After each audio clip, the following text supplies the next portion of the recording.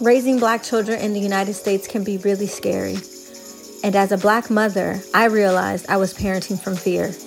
And I wanted to make a commitment to parent for liberation.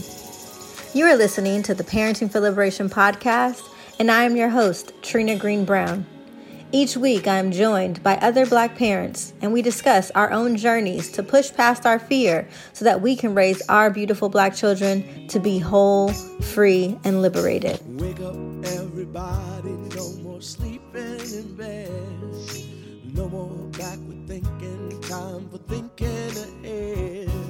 The world has changed so very much from what it used to be.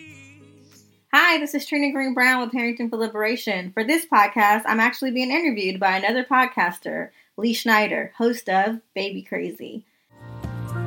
Today we're talking about how to help your kids be aware of social justice, how to have racially conscious conversations with your kids, and talk to them about race differences. Today I'm speaking with Trina Green Brown. You may know her from the Parenting for Liberation podcast. Recognized as a Black feminist rising in 2017 by Black Women's Blueprint, Trina brings 15 years of experience as a youth organizer in ending violence with her personal role as a parent of 2 Black children. She calls herself a proud Black feminist mama activist. She has contributed to On Parenting for the Washington Post, and in 2019 her writing will be featured in 2 anthologies centered on intersections of motherhood and activism. Here's my conversation with Trina Green Brown. Trina, welcome to the podcast. Thank you, Lee, for having me. So excited to be here and to talk to you about raising race-conscious children. Let's get into it. So you're raised in L.A., live in Orange County, and when we were talking the other day, you mentioned, and I agreed, that racism seems more explicit in the last few years. It's a topic we have to discuss with our kids. So how do we do it? How do we have racially conscious conversations?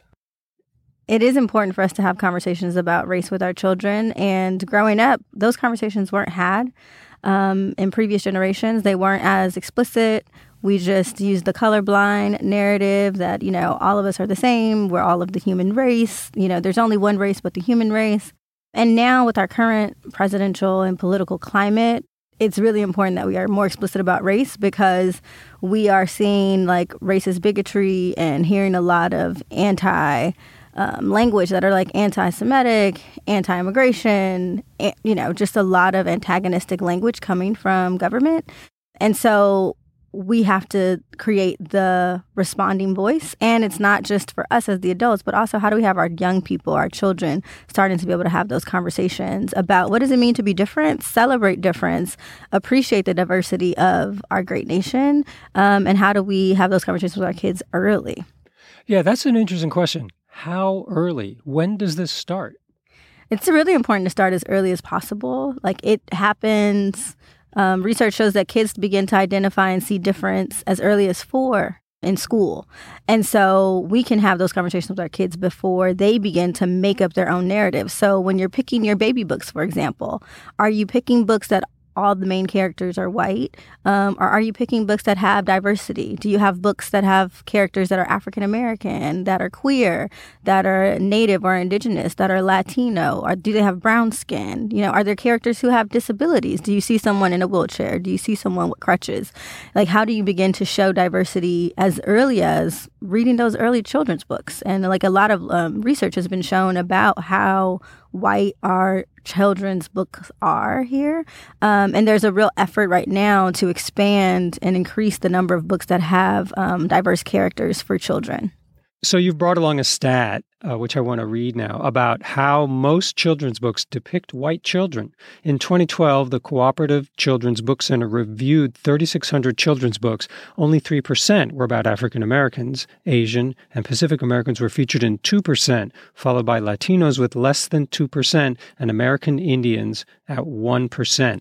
So this digs a little bit deeper into the idea of take a look at the books you have on the bookshelf and consider more diversity. Consider what world those books are depicting. And in addition to the books on the bookshelves in our homes, it's not only those books that are teaching our kids history. It's in schools. What are the narratives that our kids are learning Particularly, for example, like I'm a parent advocate. So my son's school, as many California schools do, in fourth grade, they do the California missions exploration where they have to build the mission and they go to mission visits, or they read about the California missions, and they read about it from this very narrow, skewed perspective, as if, the Native Americans, indigenous folks here really just needed and wanted these missions to come over. And they don't acknowledge that, the Native indigenous folks were pillaged, killed.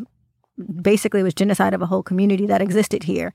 And so I emailed my son's teacher because she had emailed me that, the mission unit was coming up for fourth grade. And I emailed her 3 articles and was like, this is not going to be helpful for my child. I'm willing to connect with you and to support you to expand the unit to include indigenous experiences, indigenous storytellers, even inviting in, if we can find some local indigenous folks to our community. So we're on the Tongva land here in Los Angeles, and it's a thriving indigenous community here in Los Angeles, and they don't have federal recognition, but they are a California recognized tribe. And so I emailed the teacher this, and guess what? She canceled the unit. She's like, we're not going to do that unit. It doesn't seem helpful. You just came to our class and talked about advocacy. I appreciate you advocating. And so we're going to think about ways that this teacher and other teachers in the school can begin to really talk about California's history in a very robust way that's honest and truthful and transparent about our history. And so when we think about books, it's not only about the books and the pictures in our children's books. It's also about like books. Who writes history? Exactly. Who writes history? Yeah. And then what's the history that's being taught in our schools to our young people? And so I always encourage parents to supplement any school learning. Like, check out your child's history book and then check out what's missing, or look at how communities are depicted. There was this huge uproar in the South where they described slavery as African Americans who wanted to come to the United States for opportunities. Like that is not slavery. And so we have to look at who's writing history. And this is why it's important, not only that children's books feature images of African American, Asian Pacific Islander, Latino, or Indigenous, that they're not only featured by them, but those are the people who are writing the books. Who gets to tell the story is important. So when you buy books, also look at the author. Flip that book over. Who wrote that book? Is it another white person who's writing a book about Indigenous culture? Well, that might not be the best option. So it's not only about the images, it's also about who's the writer, who gets to tell history. Who gets to tell history, really important. It's about the reclamation of narrative and making sure that the narrative is honest and transparent. Right. Like when the kids ask why, then our policies, our laws, our schools need to be able to answer those questions truthfully. Right. It's so powerful, that notion of who gets to tell history. Now, let's say I want to find some of those books. Who do I ask? Where do I go? Is the public library okay? Yes, the public library is great. There's lots of work being done on that. So if you look up Marley Diaz, it's a 11-year-old girl who wanted to collect 1,000 books with Black girls as the lead characters. And so she collected those books, and, she's now an editor at Essence Magazine. And so she created a wave of increasing the number of books that have African-American girls. There's also organizations that are pulling those books, like Raising Race-Conscious Children. So there's lots of places. If you just search books that are for diversity, there's lots of options now. There's a huge increase, not as much, we still don't have as many books that we would need to really show the real diversity. But there's a huge search. So you could totally go to your public library, check out Amazon, check out Barnes & Noble. And I really want to encourage folks to go to their local, small business bookstores, especially those owned by communities of color. And we have some here in Los Angeles, SO1 Books in Leimert Park area. So there's options, there's places.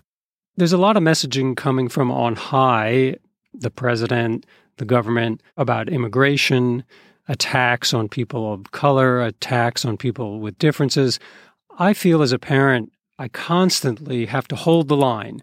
I'm some kind of role model now, and I have to answer a lot of questions that I don't know the answers to. These deep, difficult questions from a little kid. I never had to do that before because we've never had a situation in my lifetime quite like this. I have to be a role model, a bigger role model than I thought I really would have to be. So when I started Parenting for Liberation, it really was about how do I raise liberated children? And so I been doing work for years in social justice around resisting those narratives that we are currently experiencing at a higher and more explicit level of antagonistic language and bigotry from our government. I've been doing the work to resist that, to shift the narrative, to provide alternative views, really fighting for liberation and justice. And then now as a parent, I've been really exploring what does it mean to raise our children to be liberated within the system, within the climate that really wants to strip away their humanity. And so being a role model feels like a lot of pressure for parents. But I think my experience has been it's not as much about trying to show or tell our young people how to be. It's about being in the practice of exploring it together. So you might not know the answers. Be honest with your child. I don't know. Let's figure it out together. And then also ask them, what do they think?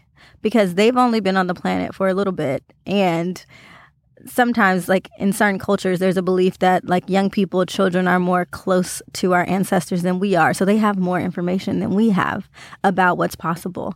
And so the world is theirs. When we go, it's going to be theirs. So why don't we ask them what they think? Young people have so many answers. I have one of a podcast I had with Cecilia Caballero, and she was discussing a shooting that had happened nearby her home with her, I think he was then 6-year-old son. And she asked him, what do you think the solution should be? Because there was a police-involved shooting. And his answer, he told her, get out a sheet of paper and I'm going to just talk. And she wrote it down. And he wrote this beautiful piece about like, what should we do instead of violence? And he had this beautiful vision about like transform a police station and guns into this like beautiful other world of like dinosaurs and art and museums. It was something that was so beautiful. But the solution that he came up with was not about policing people or criminalizing people or incarcerating people. It was about creating opportunities to explore dinosaurs. And, you know, it sounds like very like childlike, but when I think about what is the world we want to create for our children, it's really the opportunity for them to vision the world they want to live in. And if that means transforming policing to something more creative, then let's look to them for the answers. We don't have to always have them. But I think it is important to engage them in the conversation. I think that's what sometimes is really scary for parents. Like, I don't want to talk about racism with my child because it's going to make them racist. A lot of people think that. Or if I talk about racism or race or point out that we're white or point out that we're black, then it's going to make them more aware. But there's nothing wrong with awareness. It's what you do. Because if we don't raise awareness and imagine that it's not an issue, then we end up with the kind of government that we have. Exactly. It's so important to let kids ask the questions at least. And I'm just underscoring what you said a moment ago. I just want people to remember that. Let them ask the questions. You may not have all the answers. As a kid growing up on the East Coast in a white liberal community, you know, we were all the same. It was all the idea of we don't see color here. Now, that's my point of reference. When I talk to my kid, that's the index card that flips up in my mind. How do I need to change that? I don't want to say what is wrong with that because it's kind of the way I am, you know, if I'm just going to be honest. But what needs to change about that and why and how? Yeah, I think that was totally not my experience growing up. So I think that's a privileged experience, to be honest. The ability to go through the world and never have to think about my race is something that doesn't exist for particularly communities of color, African-American communities, brown communities, or communities that are just not the dominant culture, right? So if I'm Muslim, if I am someone with disabilities, like folks who have lived experiences that are not within the dominant mainstream culture of white and maybe even heterosexual, right? Folks who don't live within the dominant mainstream culture are often raising their children to think and to be explicit about your race or what makes you different. Why, though? Why is that good to do? Or why is it just the practice? I think for communities of color, it's necessary for our safety. You know, I have to talk to my son about what does it mean to be a Black boy in Orange County and, you know, how folks may experience you, how folks might see you or listen to you or be impacted by you. And so I have to do that for his own safety and protection. And so that's why I do it. But I don't want to only do it from a place of fear-based. I don't want to only be raising his attention to his race from a place of like, this is to protect you.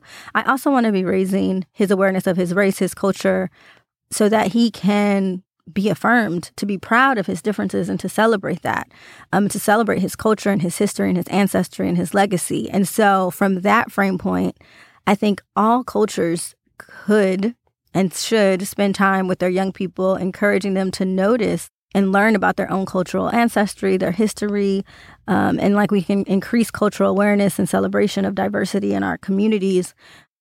And I think it's really important for folks who identify as white to also raise the conversations about racial difference so that they can begin to have their young people and their children be aware of their privileges. If we have white families talking to their kids about race, talking to their kids about white privilege, talking to their kids about the history of racism or race in the United States, and begin to learn about the ways that race and folks who identify as white have had, different privileges, that it can begin to peel away some of the hierarchy that exists. Our young people can be the generation where we can really talk about equity in a real way. How do you do that there's so many books about it, so I can send a list of the different books that have those explicit conversations. But again, when your kids are younger and they don't have the language or the context around racism or equity, there are ways to just have those conversations when you're reading a book by noticing oh, look at this culture. What do you see about this culture? Look at this person's skin. Look at this. This person has beautiful curly hair. This character has beautiful brown skin, to really start to acknowledge and celebrate difference even while you're reading. And there's an organization called Raising Race-Conscious Children. They have curriculum for parents and webinars for parents who want to have those conversations about race with their children and feel really uncomfortable about it. But they also believe that it's important to not avoid race, but to have race-conscious conversations with our children. A big issue, too, is immediacy. It's not in the past. The way this was taught to me was, oh, that's Martin Luther King. That's like fire hoses and Selma. This is now.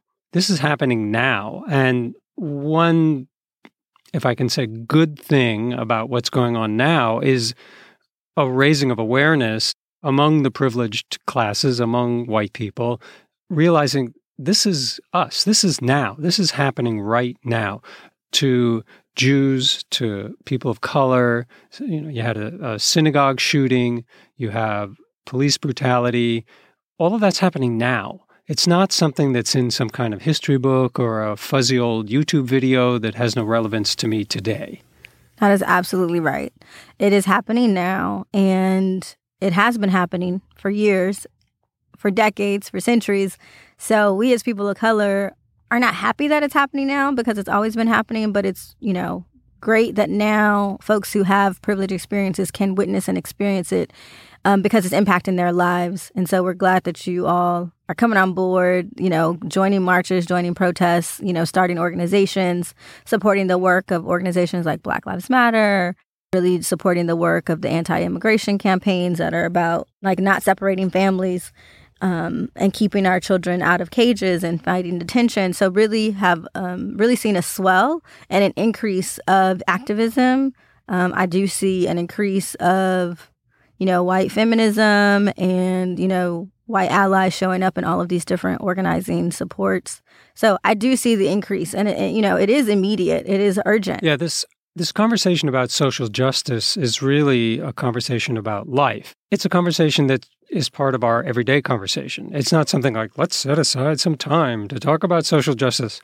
Yesterday was election day, and when my wife and I went to the polls with our young son, the roster for us, with our names on it, hadn't arrived mysteriously, and we all were handed provisional ballots. I thought that was highly suspicious. And we got a taste, my wife and I, of what election tampering is like, what it's like to have your name removed from the election rolls, what it's like to wait an hour online and then be told, well, you can't vote, or you can't vote the way you wanted to. That was a conversation that we had right there.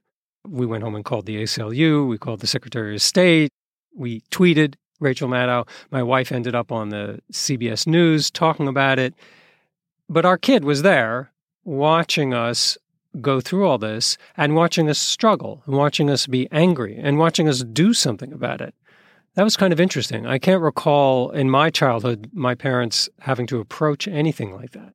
So yeah, what you experienced was a form of voter suppression, and that has been happening for years. Voters' rights infringement, voter suppression, and it was literally happening, as you described, in this current midterm election.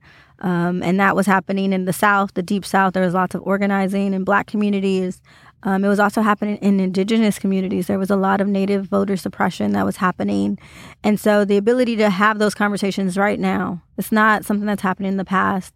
It's happening right now. And then also you modeling for your child what it means to advocate for yourself. And you moving forward and having that conversation and modeling that we need to do something about it. We need to speak up for ourselves. We need to advocate. And I think, I would be curious about what the next step could be beyond the individual personal experience to then look at what is the connection of your individual experience to the experience of voter suppression in other places, right? Like, how could you help your child and also yourself see if this is happening to me, imagining what's happening in other communities are happening to communities of color. I had a friend who posted about their own voter suppression in New York City. So we think that voter suppression is only happening in the South or, in super red states, but it's happening even in the most progressive places. You're here in Los Angeles. My colleague is in New York City. And I think the difference in the experiences was that you felt empowered to do something about it, where some folks, it's not safe.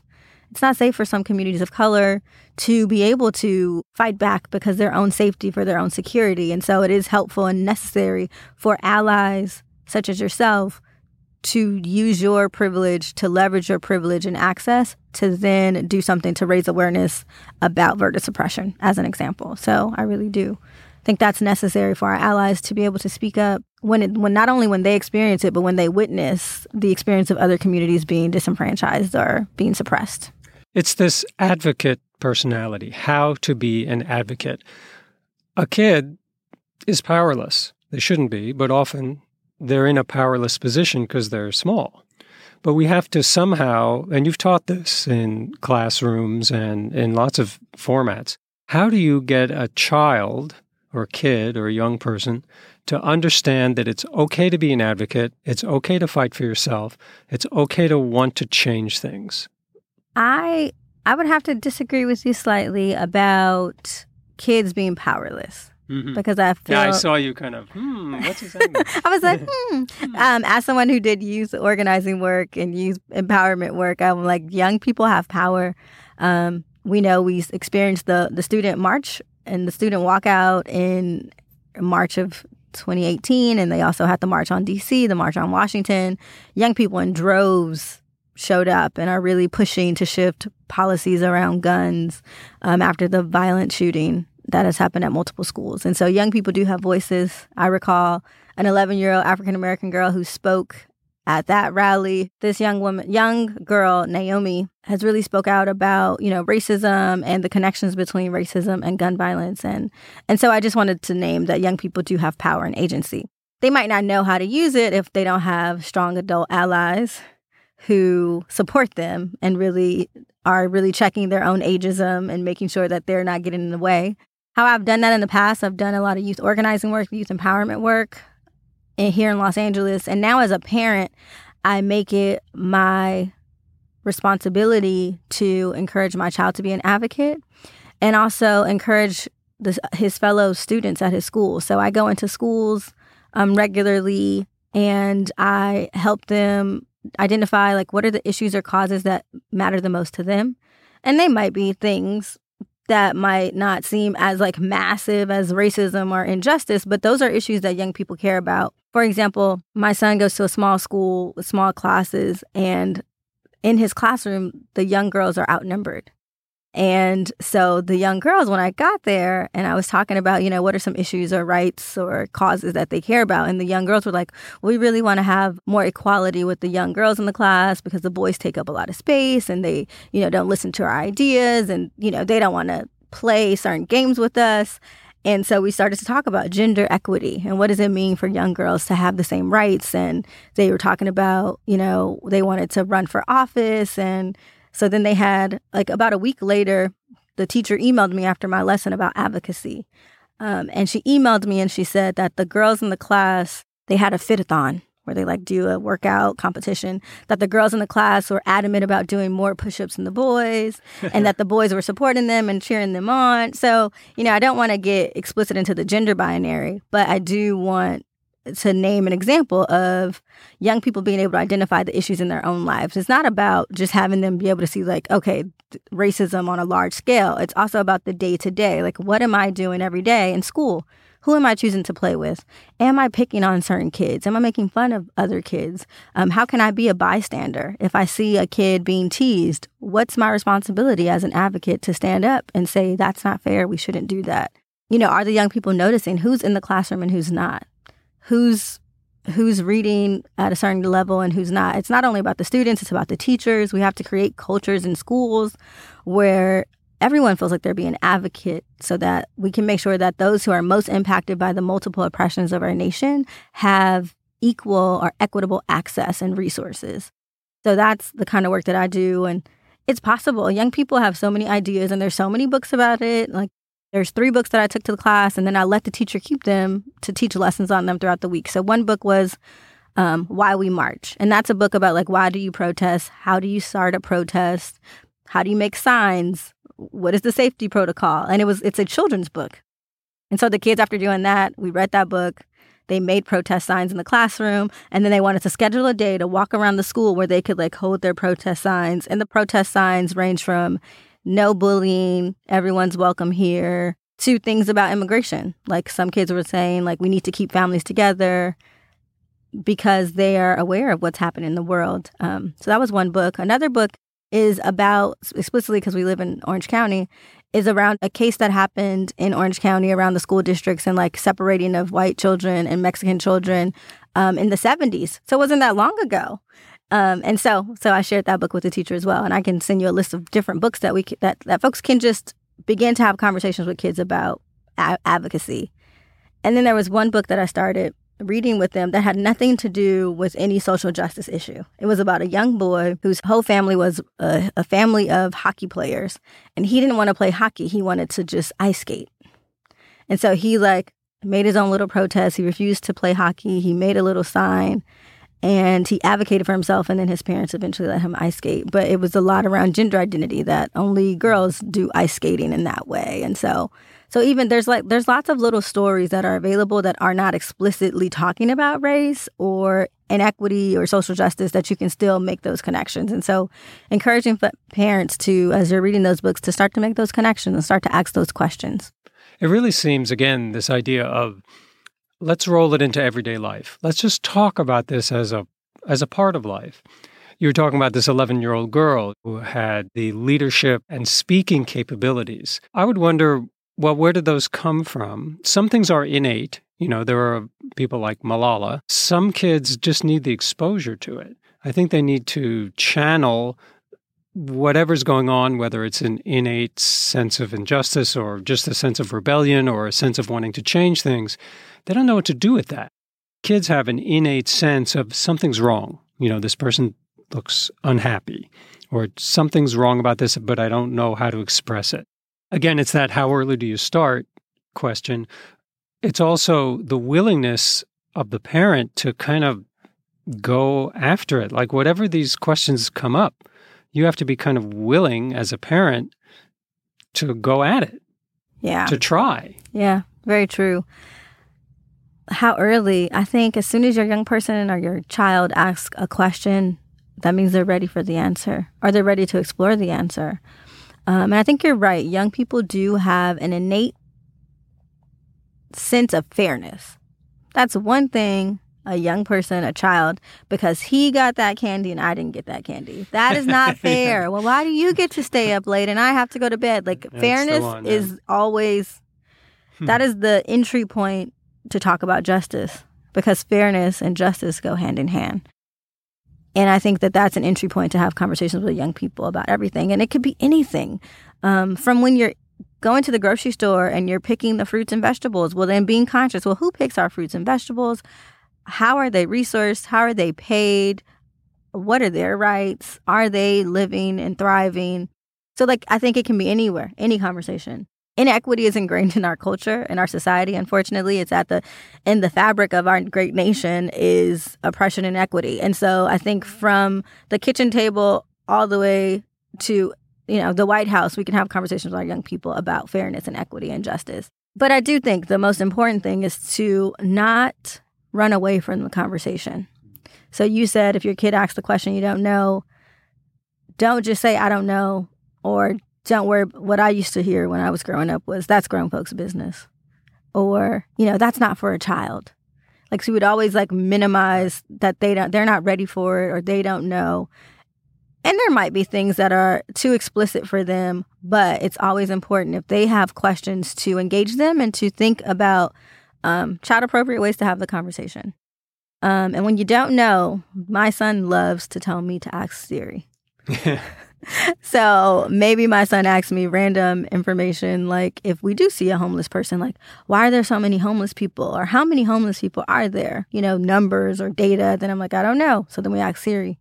And then we have a conversation about not just that person is homeless and they made bad choices, but always linking it to the root causes. Well, what causes someone to be homeless? Could it be mental health issues? Could it be lack of resources? Could it be that housing is too expensive and is unaffordable at this point because of gentrification and the housing increase? Could it be that there's not enough jobs that folks have that helps them earn enough money to pay? There could be so many things.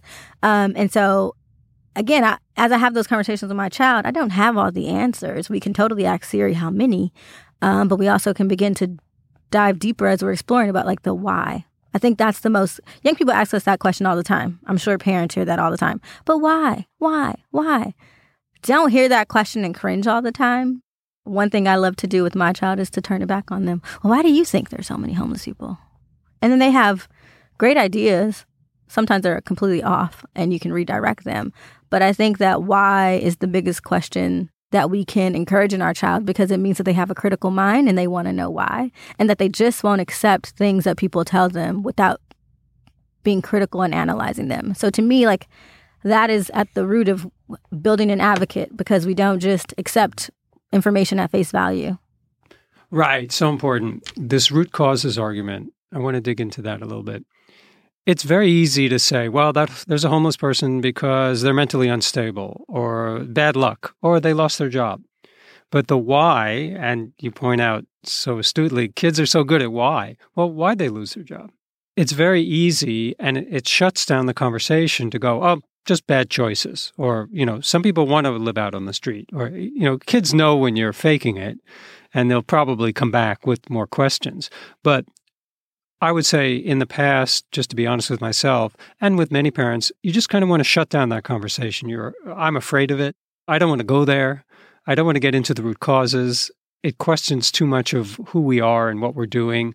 But if you're really committed to having that kid learn something about this and be willing to change things, you got to go there.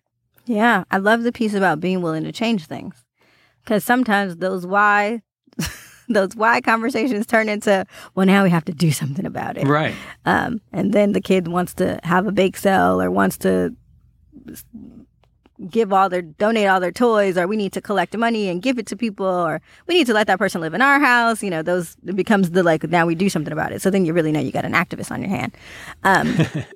But I think the piece that you said that I want to return to is just that parents don't want to have the conversation sometimes. And that's okay too. Don't beat yourself up because every time a serious conversation comes up, you don't dive into it. It might not be the right moment. You might not be in the right headspace. You might not want to have the conversation in the moment. But please believe that those conversations are always available and always around. And I think it's important for us as parents to be willing to have those conversations and not only think that it's a one-time conversation. Because homelessness is a conversation today, and then tomorrow it might be something else about unemployment, and the next day, they're always going to come up. Just don't shut them all down. And I heard you say earlier that, sometimes kids know when parents are faking it. And sometimes kids may have been trained to just accept what their parents say as the truth, right? Very true. And so I think, like, you know, we might have those kids who are like, mom, dad, really? I don't know. I'm not buying it. That's my kid, actually. Yeah, and that's a pain for the parents, but it's actually really good. It is really It's good. really good for the kid to question. Yeah. Even though we may not, it challenges our authority. We may not like it, but it's actually good. Yeah. And that's when you know you have an advocate on your hands, because they're challenging the status quo, they're challenging the authority, or they're even questioning it. Like, is that really the truth? Let me dig into that. Mm-hmm. So I think so many other parents want their kids to be compliant and to follow the rules and to just listen and respect and follow.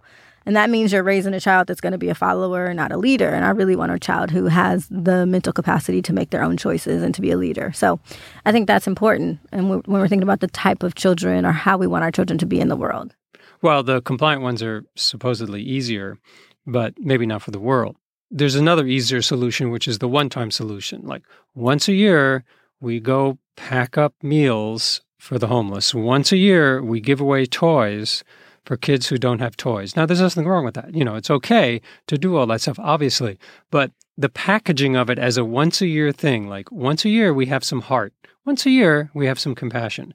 You can see when maybe unfairly portrayed like that, it doesn't really work that well. You're not really raising a questioner or an advocate that way. You're raising a philanthropist maybe, or someone who breaks off a little part of their vast fortune and gives that to a New York City school for a year. Our challenge here really is to give our children something to work with, something they can actually do or think about or even fantasize about, making a protest sign, finding out more, questioning things they can do today. Not something that's in the abstract. Yeah. We need to give our young people, our children, the tools to unearth and to dig deeper into the root causes. Root causes are so deep that you have to dig and dig and dig and ask questions and inquire and to research. Things like donating your toys once a year or packing up food, that's not getting at the root causes. You know, it just is looking at, you know, when we do this work, we talk about the root causes are like racism and capitalism and sexism and patriarchy at the roots. And what shows up at the top is homeless people. You know, the roots of those trees bears fruits like homelessness or children without toys. What people are doing who are, you know, volunteering once a year or donating, they're helping to pick some of those fruit off the tree of inequity, but they're not digging deeper into the roots of the tree of inequity.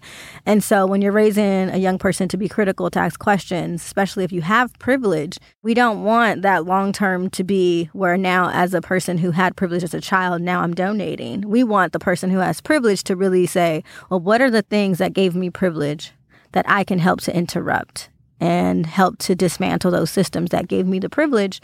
And then how do I spread my privilege and use my privilege to move other people who have privilege? So when you're doing those things, like, you know, there's no, I don't want to like denounce or throw shade at those things. People donate. Keep donating, keep volunteering. Donate. That's all good stuff. Yes. And it's like when you're doing that, do the root cause analysis as well. Right. That they need a context. They need a, why do we do this? And it's not that we just do it one time a year. Right. And it's not do it because it's the right thing to do or it makes us feel good or because we're good people. That's not what we do it. We do it because there's systems of inequity. We do it because there's not access for certain people. And we have to make sure that when we're doing that work to like support communities that don't have a lot of resources, we're also doing some work within the communities that have a lot of resources to shift their beliefs, their culture, their power, to really like make the shift that we need in our country. If we're thinking about what parents need to remember about this very wide-ranging conversation that we've had, what are the questions we need to ask? What are the questions we want our kids to ask? What is the cause you believe in, and what do you want to fight for? Is that a good place to start for a kid to understand how to be an advocate and how to care about things like social justice? That is a good place to start. And I know it's going to range depending on your child's age and age appropriateness. It could totally start from that question of fairness, because that's where young people are often advocating for things that are not fair and things that are not right. And then pushing our young people to be like, what can we do about it? I think those are good places to start. I also think that maybe a place a parent could start before they even start the conversation with their child is to think for themselves. What do you care about, parent? What is the cause that is true to your heart? What inequities or injustices do you see or witness or even maybe personally experience that you want to advocate about? And if parents begin to parent for liberation, for their own liberation, for the liberation of others, then their children will be able to witness them and see them do that and might want to join along. Hey, Trina, thanks so much for being on the show today. Thank you so much for having me. Look for Trina's podcast, Parenting for Liberation, on Apple Podcasts. Look for show notes about this episode at goingbabycrazy.live. This edition of the show notes will include a list of the books that we talked about that Trina mentioned, so you want to check that out. See you next time. I'm Lee Schneider. Thank you for listening to this episode of Parenting for Liberation. I hope that something shared on this episode gives you a strategy or tool or idea about a liberated parenting practice you can try out in your home. If you're listening on Apple Podcasts, please rate us and give us a review so that we can reach more liberated parents. Also, we love to hear from you. Do you have any questions or comments or feedback? Please email us at parentingforliberation@gmail.com. We're thinking, time for thinking ahead. The world has changed so